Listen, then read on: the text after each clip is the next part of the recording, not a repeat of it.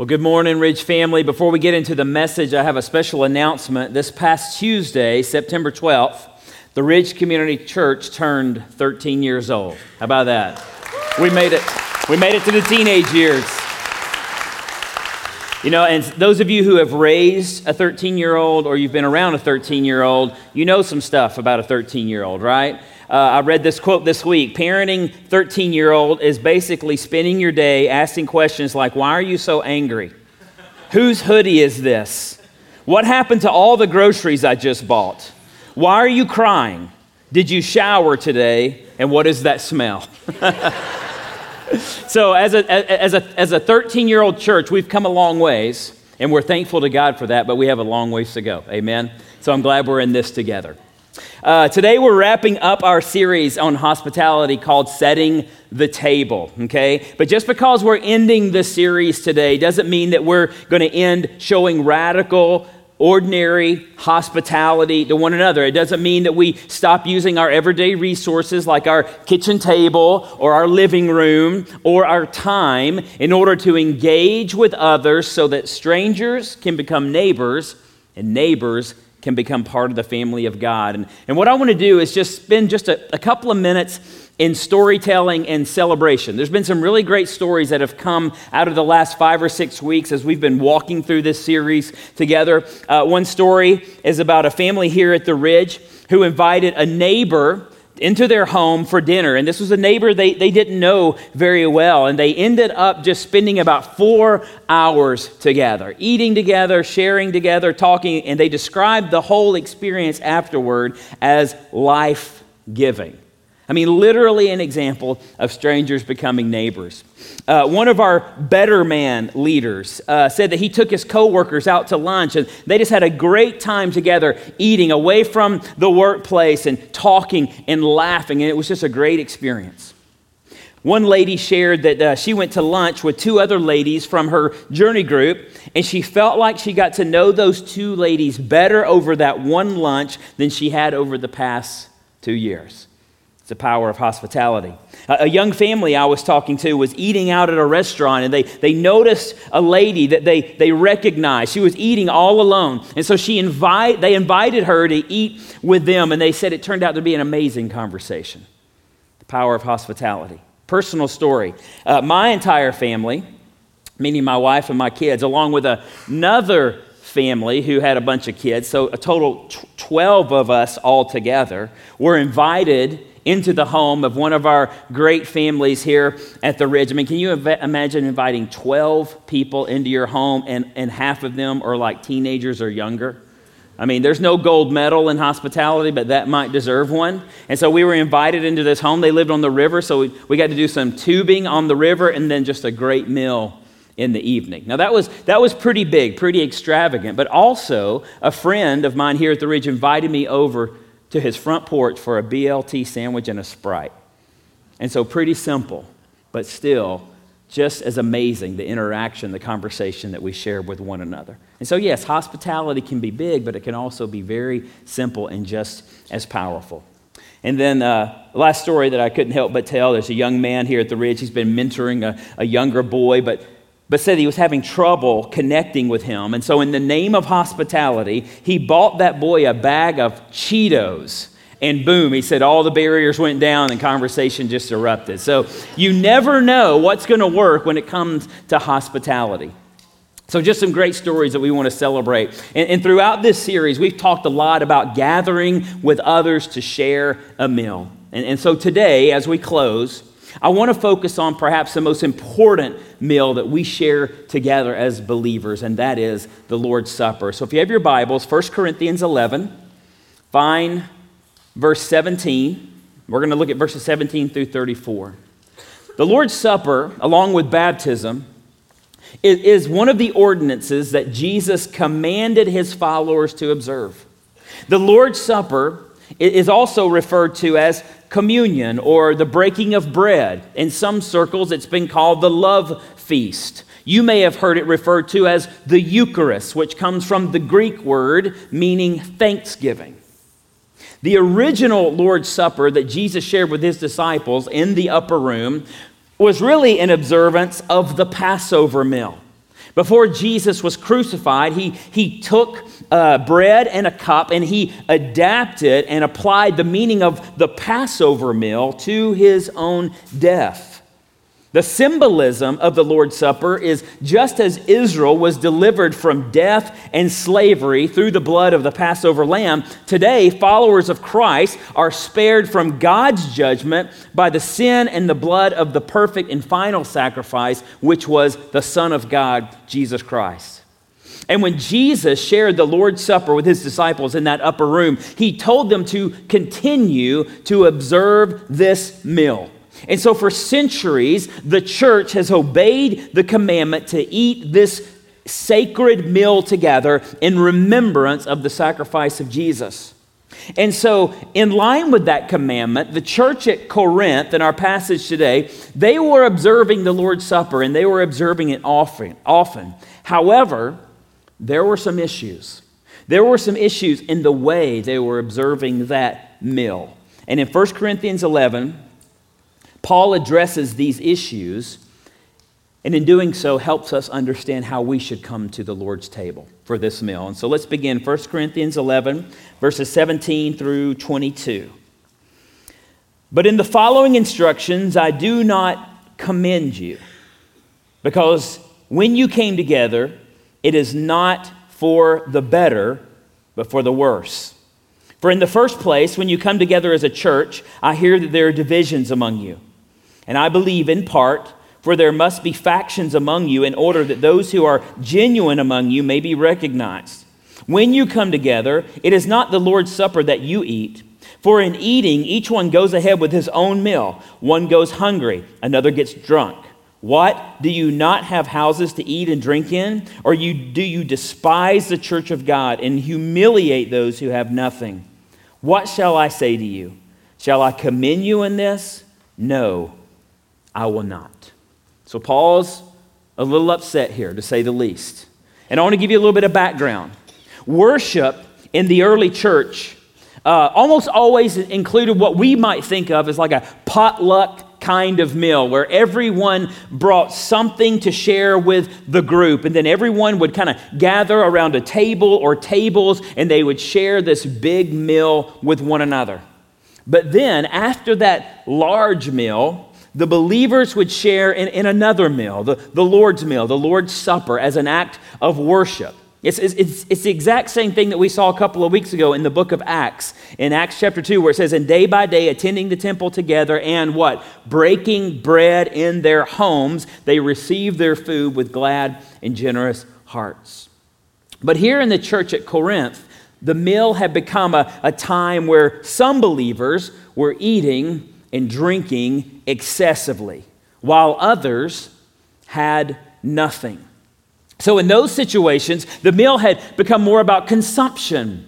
It had become more about excessiveness. It had become more about exclusion, bringing some people in but leaving others out. And so that's why Paul says your meetings are not for the better, but they're actually for the worse. They're doing more harm than good because everyone is thinking only of themselves. One is a glutton while one goes hungry while another gets drunk. The problem is you're self-absorbed.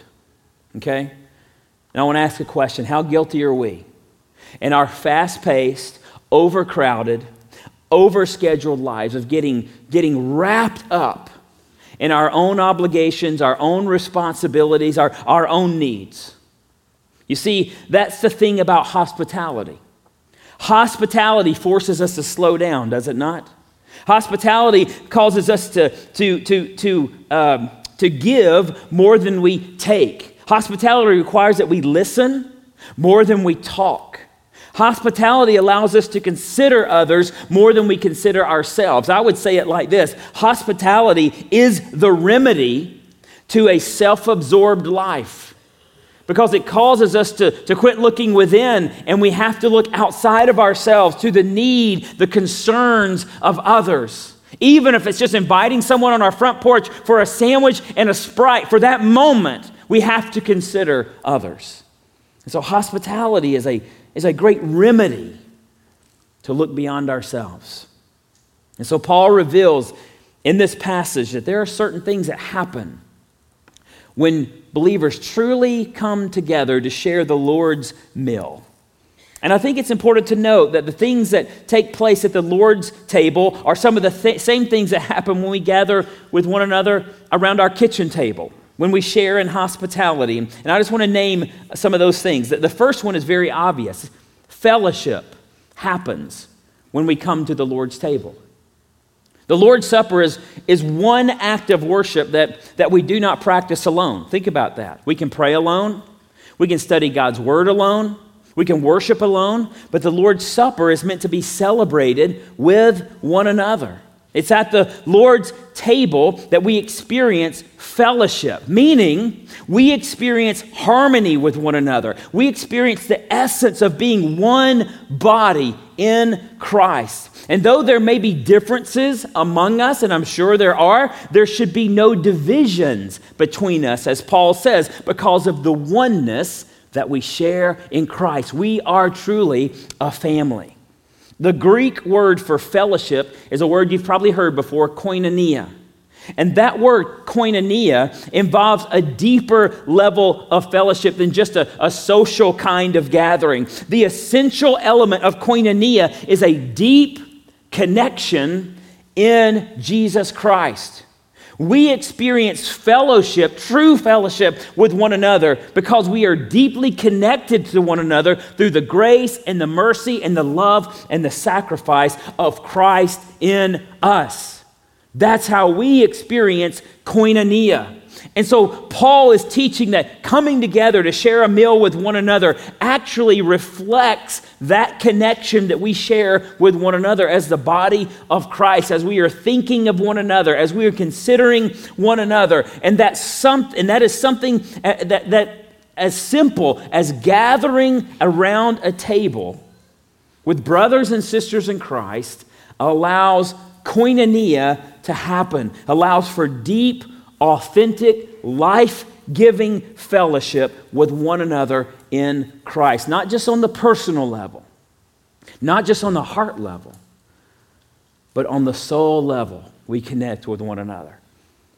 And so that's one thing that happens when we share the Lord's meal together, is true, authentic fellowship. Hard to find that anywhere else. But there's more. Let's look at verse 23. For I received from the Lord what I also delivered to you, that the Lord Jesus, on the night when he was betrayed, took bread, and when he had given thanks, he broke it and said, "This is my body, which is for you. Do this in remembrance of me." In the same way, also he took the cup after supper, saying, "This cup is the new covenant of my blood. Do this as often as you drink it in remembrance of me. For as often as you eat this bread and drink the cup, you proclaim the Lord's death until he comes." Paul tells us here that there's a second thing that happens when we share the Lord's Supper together, and that's remembrance. Remembrance. Remembering, or the Lord's Supper is an opportunity for us to look back and remember. I mentioned earlier that a family here in our church invited my family along with another family into their home. They're a great couple, and while we were finishing up the meal that evening, the host told us that they love to hear and tell stories. And so they literally said, "Who has a story to tell?" And it started off a little slow, but eventually we all, for the next hour or so, told our stories. Stories about when we were kids, stories about how we met our spouse, stories about our families. And it was just a great time. There was happy stories. There were God stories, funny stories. And not only was it a time of koinonia, it was a precious time of remembrance. We had the opportunity to remember together the faithfulness of God in our individual lives. And that is something we should not take for granted as we consider the Lord's Supper, because our faith is a remembering kind of faith. Remembering was such an important discipline of the Israelites. We read it time and time again that they remember, they recalled, they recited their history with the Lord. And it should be a discipline of ours as well. We need to remember often the faithfulness of God throughout history as recorded in the Scriptures. And we need to remember God's goodness toward us. And guess what? We need to talk about it often. We need to say, who has a story of God's faithfulness? And to be able to tell those stories and share those stories. And that's why Paul reminds us that part of the purpose of the Lord's meal is that we remember. And what is it that we're to remember? He points to three things. First of all, we remember the sacrifice of Jesus.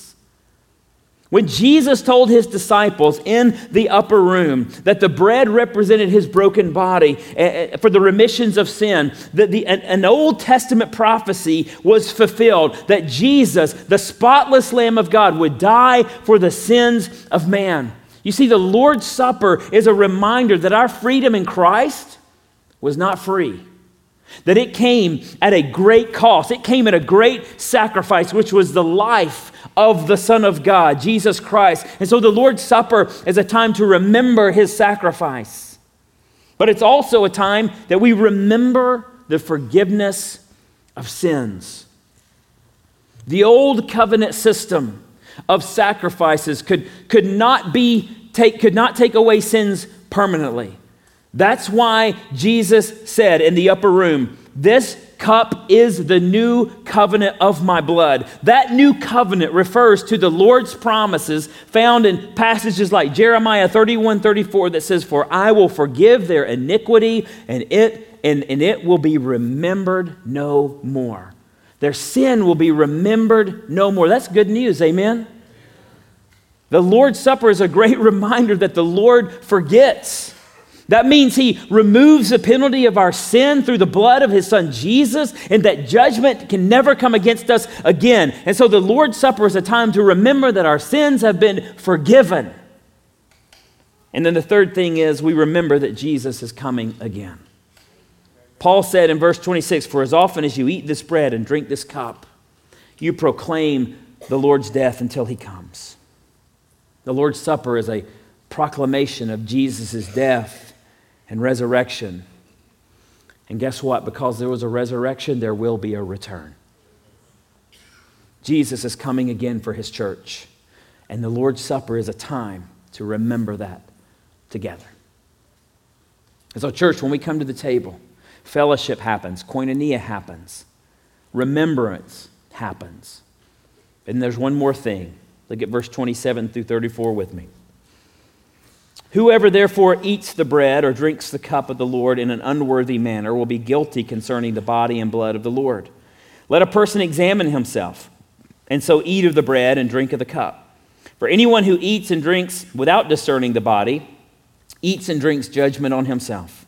That is why many of you are weak and ill, and some have died. But if we judged ourselves truly, we would not be judged. For when we are judged by the Lord, we are disciplined, so that we may not be condemned along with the world. So then, my brothers, when you come together to eat, wait for one another. If anyone is hungry, let him eat at home, so that when you come together, it will not be for judgment. About the other things, I will give directions when I come."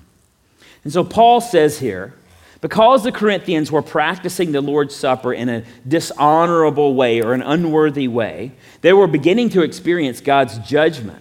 They were coming to the Lord's table in an unloving, self-centered, and irreverent kind of way. And Paul clarifies that this judgment that was coming upon them was not an internal kind of judgment, but rather it was a divine discipline. And that actually they should be willing to judge or examine themselves so God does not have to. And so this highlights a third thing that should happen when we take the Lord's meal together, and that's examination. Examination of the heart. Paul says, let a person examine himself, herself, examine their heart so that he or she doesn't partake this meal flippantly or irreverently, but worshipfully, thankfully, and with a humble spirit. That word examine here, it means to prove, to test, to determine if something is pure.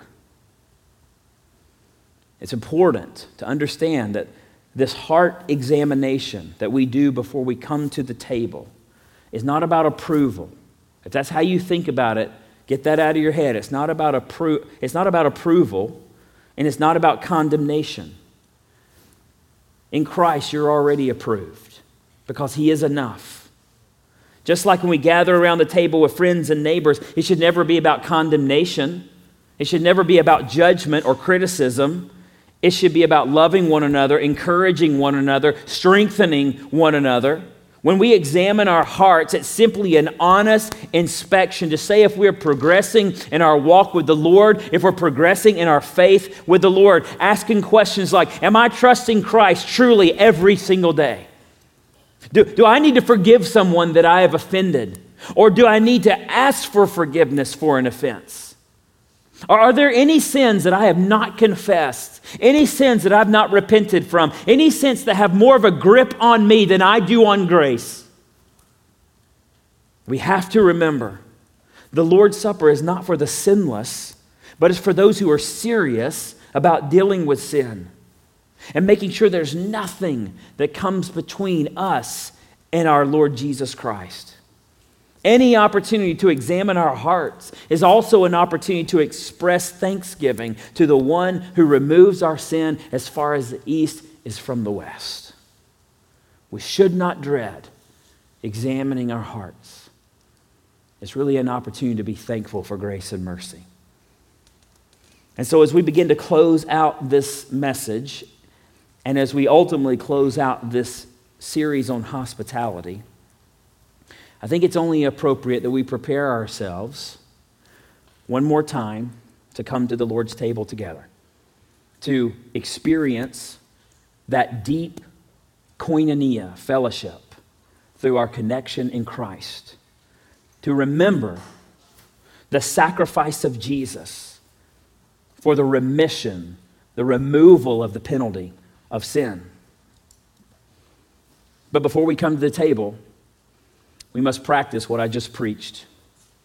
Let's take a moment simply to examine our hearts, to ask some of those questions that I just mentioned, to take a spiritual inventory, to ensure that there's nothing that is standing in the way as a barrier between us and our Heavenly Father. So let's do that before we come to the table. I want to ask you to bow your heads.